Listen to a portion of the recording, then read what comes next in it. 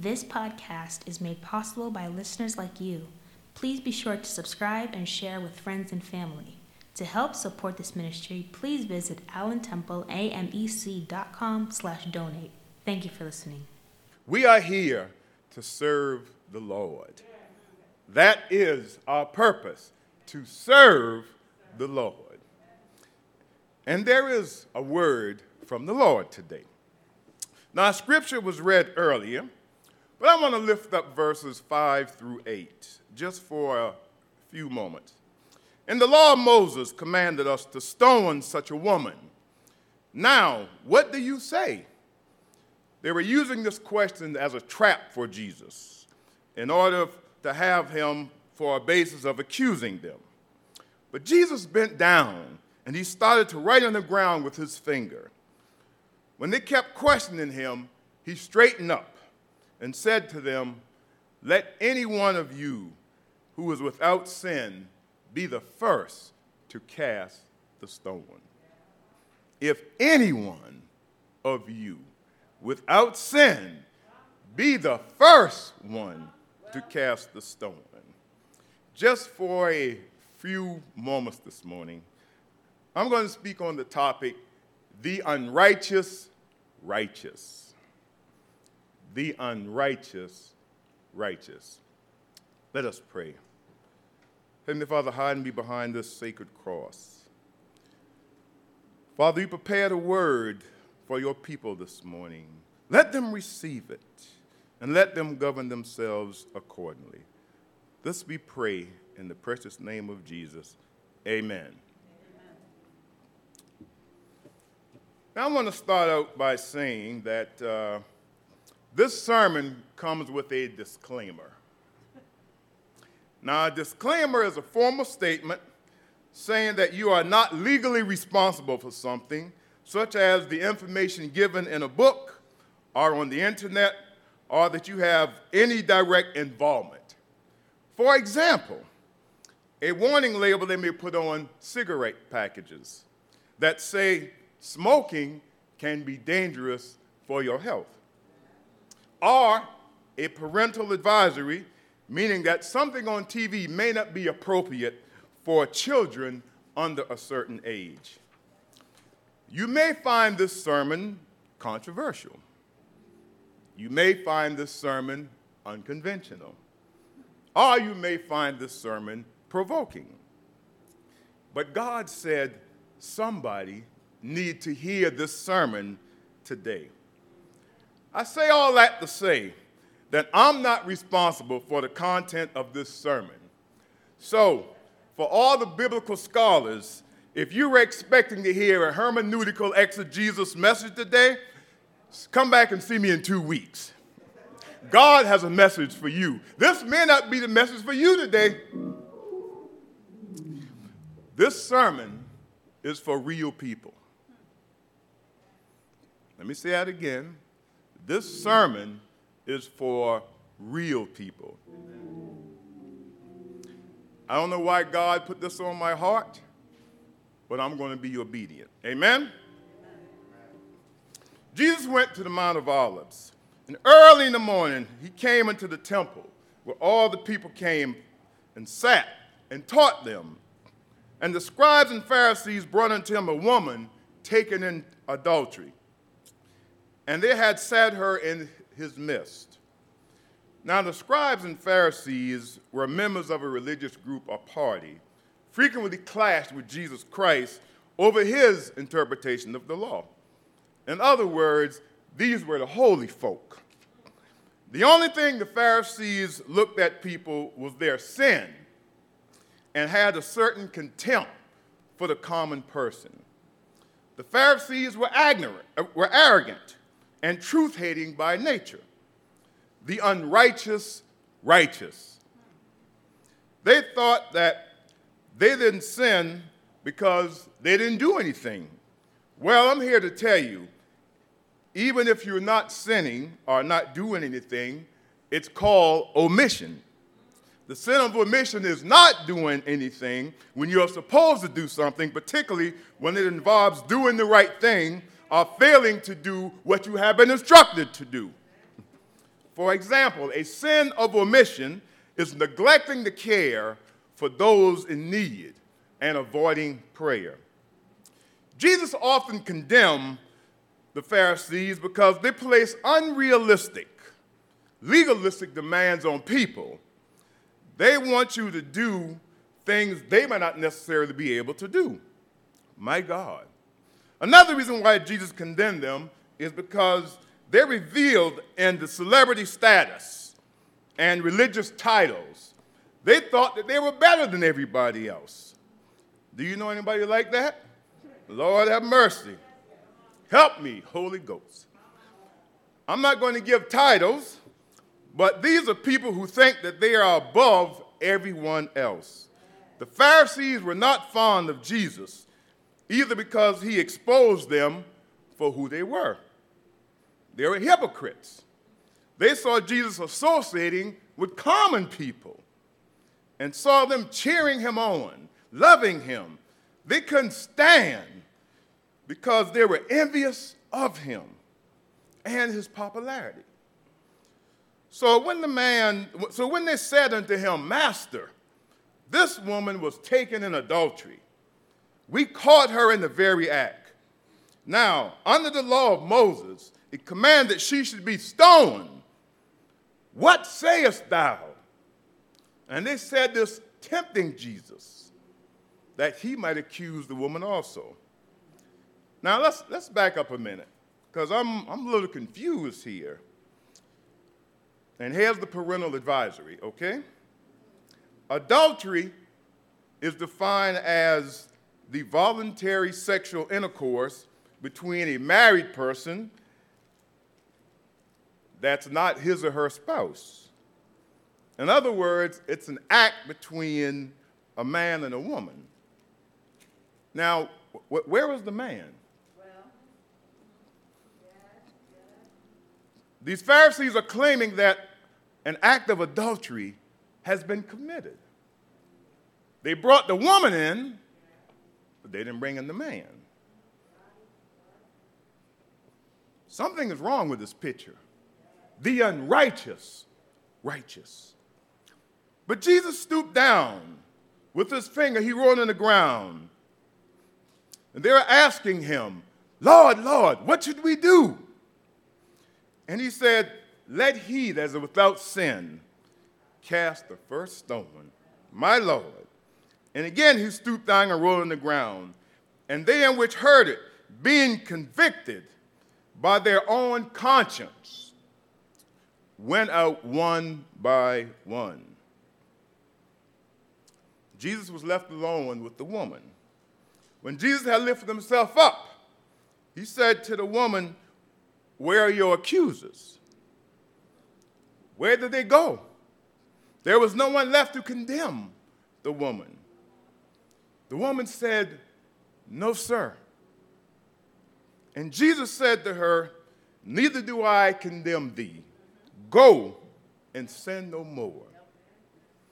Did not Jesus send his Son into the world not to condemn the world, but that we might be saved through him? Jesus' word must have come to her as words of mercy in contrast to words of anger by those who brought her to be stoned. See, Christ didn't excuse the woman's guilt, nor did he preach zeal to the Pharisees. Those are self-condemned who judge others, and yet, they may do the same thing. For we all have fallen short of the glory of God. Amen? Now, in 1989, Spike Lee wrote a movie called Do the Right Thing. Some of y'all may have remembered that, such as Brother Eve. Well, in the movie, it starred the late, great Ossie Davis, who played a character called the Mayor, in which he would walk up and down the block, inebriated sometimes. Well, about 40 years ago, there was a church in Albany on a small block. And this block contained about 7 to 8 houses and a church. And the pastor of this church thought he was a little better than everyone else. So this guy named Joe used to walk up and down the block every day, and Joe would have a few alcoholic beverages in him. One day the pastor stopped Joe and says, "Joe, every day I see you walk up and down this block, drinking, whatever it is you're drinking. Let me ask you a question. How much do you spend on alcohol every day?" Joe said, "About $5. $5. $5 a day, 7 days a week, 365 days a year. You are spending thousands and thousands of dollars on alcohol. Over these past years, you could have bought this whole block, but yet you squandered your money. Joe, you ain't nothing but a drunk, a drunk, a drunk." Joe looked at the pastor. He said, "Pastor, can I ask you a question?" "What is it, Joe?" "Do you drink?" "No, I don't drink." "Then show me your block." Show me your block. See, this pastor sounded like he was one of the Pharisees. The unrighteous, righteous. You're going to criticize this man for the choices he made and telling him what he should have done, but you haven't done it either. And you don't have the same excuse as he had. We got to be careful, church. We got to be careful. We can't go around judging people, condemning people. We have to be careful. Just watch yourself about that. Now, let me clarify something here. And this is where it may get a little controversial. Drinking is not a sin. Drinking is not a sin. Drunkenness is a sin because now when you drink too much, you become gluttony. Gluttony is when you exceed in drinking or eating. Now, Jesus didn't have a problem with drinking, for we see in John 2:1-11, Jesus and his disciples, let me rephrase that, for the real people, Jesus and some church folk were attending a wedding. Some people at the wedding were drinking until they ran out of wine. So Jesus' mother approached them and said, "All the wine is gone." Jesus summoned the attendant and told them to bring the jars, fill them up with water, and then Jesus turned the water into wine. So I say this to say, you can do things in decency and in order. Don't let people tell you that if you do something, if you have a habit, that it's so bad you're going to hell. Sometimes people don't come to church because they don't feel they have the proper clothes to wear. Sometimes the Pharisees in the church may tell them that dress is too short, or that shirt has a spot in it, or those pants are hanging down on you, or that blouse is too low cut. Well, let me tell you about clothes. See, one thing that people don't always understand is that it's not a fashion show that we come to church. We come to church with our nice clothes for two reasons that I'm going to give you. Two reasons. One, it's a testimony. It's a testimony how God has been good to us, how he has blessed us. We didn't always have clothes to wear, okay? And now that God has put us in a place where we have some decent clothes, we want to bring the best to him, just as he required in the garden with Cain and Abel. Bring me your best.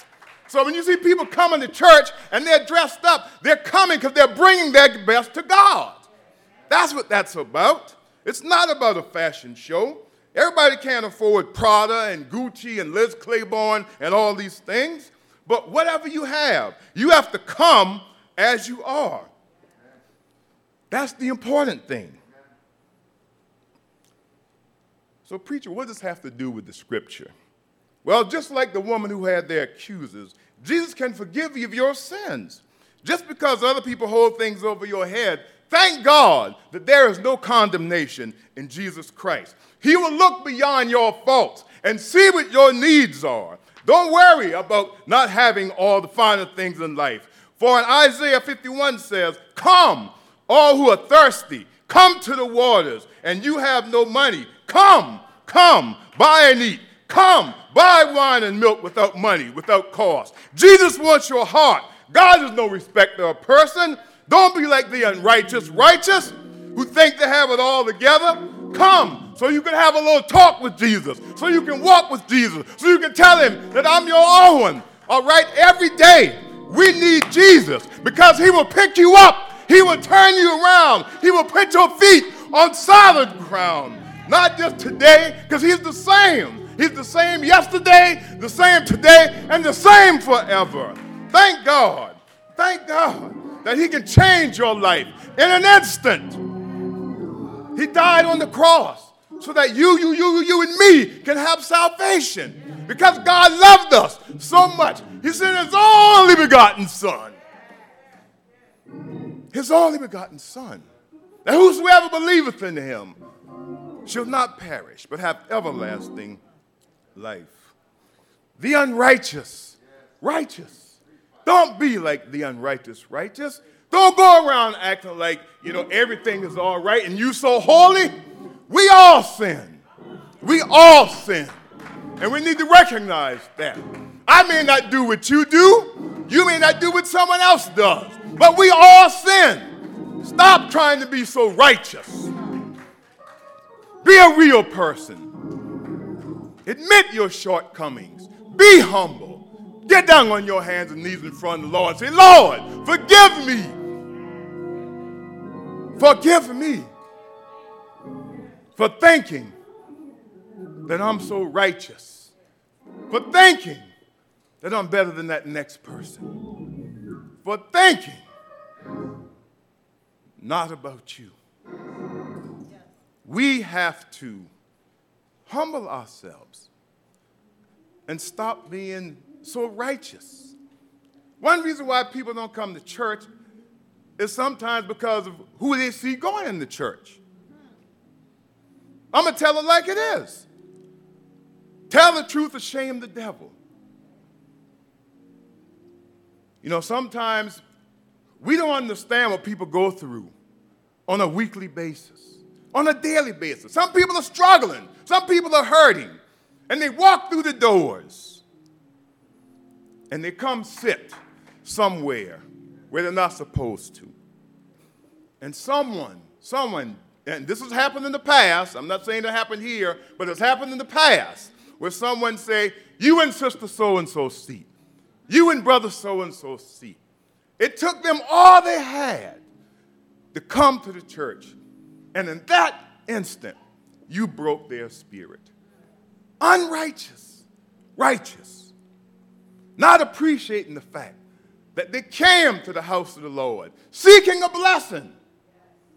Instead, they were turned away. And some people have told me, "You know what, Ken? I get treated better on the street than I do in the church."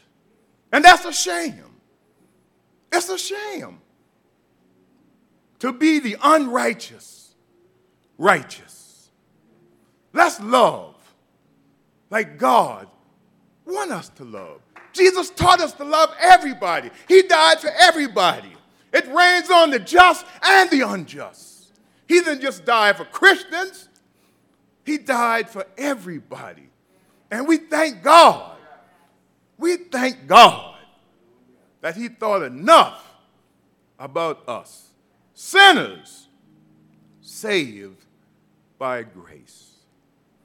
The unrighteous, righteous. May God bless you.